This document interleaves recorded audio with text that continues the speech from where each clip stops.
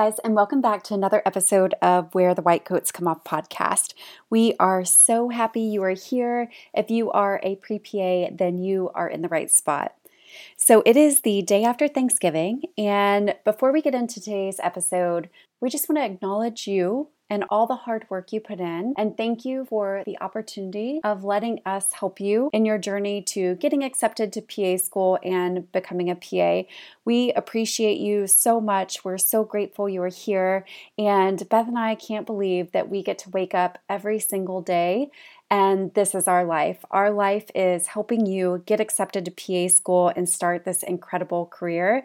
And so today and every day, we just wanted to say thank you so much for letting us be a part of your journey. We're so excited for your future, for getting you accepted to PA school, and for what is coming your way. And we know that you are going to do such great things in this profession.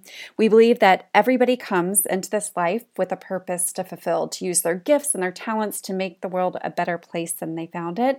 And it just so happens that your purpose and becoming a PA is extraordinary. It takes such a special person to have the compassion and the empathy and the resilience and the drive to care for others and to dedicate your life to medicine and patient care. So all that to say, thank you so much for just being you, for owning full out your passions and your gifts, and for having the courage to pursue becoming a PA. Your dedication for patient care and just who you are and all the things that you do and accomplish never cease to amaze us. It's not just about all the long hours of studying that you put in or the physical work you do in patient care and healthcare positions. It's the heart, it's the soul that you put into every step of your journey towards becoming a PA. And your commitment, this commitment to making a difference in people's lives, is what truly sets you apart. So Beth and I, again, are so thankful for you and that you allow us the opportunity to be a part of your journey, the privilege to be a part of your life and getting into PA school. Seeing your growth and your struggles, your triumphs, your successes, and knowing that we played just a small role in that is so incredibly rewarding. So we toast to you on this day after Thanksgiving for the person that you are and the future that is ahead of you as a PA. So thank you so much for allowing us these few minutes of Love Fest with you. And now on to today's episode. So today I want to speak to all the PA students out there and give you some tips if you're about to take your PANCE.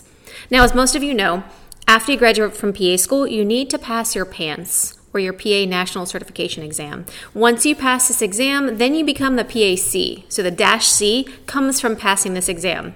Now, everybody takes the generalist exam, and everybody needs to pass this exam in order to get state licenses and work, etc. So taking the exam is a big deal. When we talk about PANCE pass rates for different programs, what we typically talk about is the first-time PANCE pass rate. So that is the percentage of students who graduated who passed their exam the first time. And this is a big deal for students because you have student loans coming due, you want to start getting a job, you want to start looking for things, looking for apartments, moving, etc. But until you actually pass your PANCE, that can be really hard because you're not going to get hired until you get this done. So if you don't pass it the first time, you have to wait a certain minimum amount of months. You've got to study for it, and it can really just push everything back and make it that much harder, especially for those students who already have jobs coming right out of school, because sometimes jobs aren't willing to wait. So it's really, really important that you take this really seriously. So after years and years of working in PA academia, there are a few resources that we've seen students say over and over again that really help them pass their boards, their PANCE exam. And so today I want to discuss some of those resources and how it might work for you.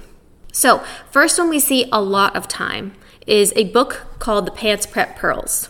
Now there are a lot of prep books, a lot of PANCE books. I actually used a different one when I was in school. I don't think we had PANCE Prep Pearls, but I see students with this one all the time. Now it is a really, really good review book. Okay, but the emphasis there is on review. So if you are a PA student currently and you're still trying to pass your rotation exams or you're still trying to get through didactic year, it is not a great book to learn medicine. It is a review book. It is a great book to review what you've learned throughout the entire curriculum, but again, it's not going to teach you medicine. You need something more detailed for your didactic year. You need your current or whatever book that you guys use in school for didactic. So Fair warning, students who try to study for didactic year with PANCE Prep Pearls never do as well as other students because there's just not enough information. It's a review book, right? It's helping you recall information that you've already learned. How can you use a review book if you haven't actually learned it the first time? So not real great for studying during the didactic year, but it is wonderful for PANCE Prep Review. It's very comprehensive review. It really condenses everything down into just a few sentences. It's high yield content, and it is really an invaluable resource for preparing for your exam. So there's nothing wrong with getting it early and kind of looking at it and keeping track of things. But again, it's not going to get you that high grade you want in your didactic year because it's not enough for that, but it's perfect for the PANCE. There's also other kinds of books out there as well. Really, any high yield content book is good. We just see PANCE Prep Pearls used a lot. All right, the next one is going to be online question banks. So online PANCE question banks. Now, a lot of these are paid for. So they do have some kind of subscription. Sometimes it's a yearly subscription, sometimes it's a monthly subscription. Some places you can just download practice exams, etc. So some kind of practice questions are really, really going to help. A lot of programs actually pay for certain type of things for their students, but you'll just have to see what your program does. If not, it might be worth it to pay for a online question bank for a few months in order to get you prepared. It really costs a lot of money to take the PANCE, and it really costs a lot of money to wait, an extra couple months if you fail, and that way you're not having 3 months worth of a job and income, etc. So sometimes it is worth putting a little bit of money out the beginning, even though I know it hurts, in order to get access to some of these online question banks, but really that's up to you. So there's a lot of online question banks that are geared specifically towards the PANCE. There's Rosh Review, Kaplan, Exam Master, and there's even more than that. Those are just a few of the big ones. So any kind of question bank with PANCE style questions is going to be good, right? Most of them are going to have the vignette style question.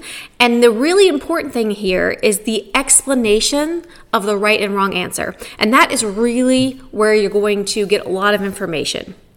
So if you go through and let's say you do cardio, and we do recommend one that will kind of narrow down between the different organ systems, and that way you can study cardio and then go ahead and take cardio questions, or study ENT and then take ENT questions, and that really helps direct your studying. And a lot of these do keep track, like you've taken 50% of the cardiac questions, and out of those you've gotten 80% right or 80% correct, and that can really again help guide your studying. But anyways, the rule is you want to study an area before you take questions. You don't want to just randomly take questions if you don't know the area. So let's say you want to take cardio. We'll study cardio for a few weeks and then take cardiac questions, and that way you can reflect on how much you actually learned during your studying. Students who just take a whole bunch of questions, they think they're studying, but that's not really what they're doing. The questions are applying the knowledge that you have. So if you don't have that knowledge, you're not going to get an accurate gauge of where you are in your PANCE prep plan because you're just taking questions on stuff that you don't know.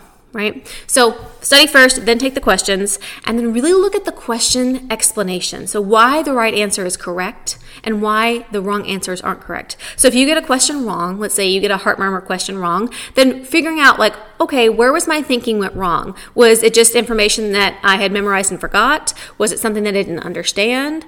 And really looking at those explanations of the wrong answers can really help you learn and really help you figure out where your knowledge gaps are. So absolutely love the detailed explanations that come with these type of PANCE online questions. It can really help you assess your knowledge in different areas and also tell you where you need to study, right? So if you get all the musculoskeletal questions right, but you don't get a lot of the hematology questions right, well then maybe you should study a little bit more in hematology. So online PANCE question banks, really, really great resource for students. Okay, another resource for students is going to be things like online med ed. So online medical education. Basically, it's an online kind of curriculum. Usually it's videos, sometimes it's posts, but a lot of times it's videos of short little things. Like, for example, a video on asthma to kind of remind you, 10 minutes talking all about asthma, the treatment, the diagnosis, etc. So these popular online platforms kind of offer concise, high-yield videos to kind of study resources for a wide range of medical topic. So online med ed is just one that we've seen a lot. We've seen Hippo. There's a lot of different online medical education resources. But basically what they do, it's very much like a review, but a lot of times it's in video format. And they go over big topics. So maybe in your curriculum, asthma was one of the very first things you've learned. It's been a while. You want to make sure that you know all the details before you take your PANCE. Well, you go and watch a 10-minute asthma video. And then you take notes or do whatever you want to do on that. And then you can go ahead and take some pulmonary questions, right? After you're done with all the pulmonary videos. So a lot of times if it's been a while in your curriculum, or if the curriculum wasn't strong in a certain area, or it's just an area of weakness for you because you didn't see a lot in clinical rotations, or things that you're not interested in as much, typically the specialties that you're not super excited about are the things that we typically don't study as much and don't learn as well. So if any of those are applicable to you, then some kind of online medical education like online med ed, HIPPO, etc. are going to be really, really useful for you. And last but not least is a board review course, all right, geared specifically for the PANCE. Now, there are a lot of board review courses out there. There's some that are in person, there's some that are online, but a board review course is just a really concise way of basically reviewing everything you need to know for the boards. Now, these are really, really brutal sessions. I've gone to them every time I've had to reboard. I go to one a few weeks beforehand, and just to remind me of things that have changed or remind me of things that I've forgotten since I work in a specialty, right? Sometimes you forget some of the general knowledge that we've learned in PA school. So taking an online or in-person board review course after graduation is a great way to cement your knowledge after PA school. And a lot of these PA schools will actually pay for them. So sometimes PA schools actually hire them themselves and bring in the board review and either give it to you for free or for a big discount or offer it to you online or whatever. Now, not all PA schools do this, but if your PA program does this, guys, this is a huge thing. These are very, very expensive and they're very, very tiring. So it's all day long sitting in the classroom and it can be hard, but I am telling you, it will get you ready for your boards. I do this as a PA who works in a specialty every single time I have to board or reboard. It really, really is helpful. A lot of them offer practice tests and practice questions as well. And some of them can even give you an idea of what they think you're going to get on the PANCE, right? They can say, hey, this is your predicted score. And I found that for me at least, is very, very accurate. So it's really amazing. And a lot of them actually have some kind of guarantee, 100% guarantee. If you don't pass your boards, they give you another free course or something like that. So these can be really good. Hopefully your program will pay for this, but if not, it might be worth considering, hey, can I pay for this myself?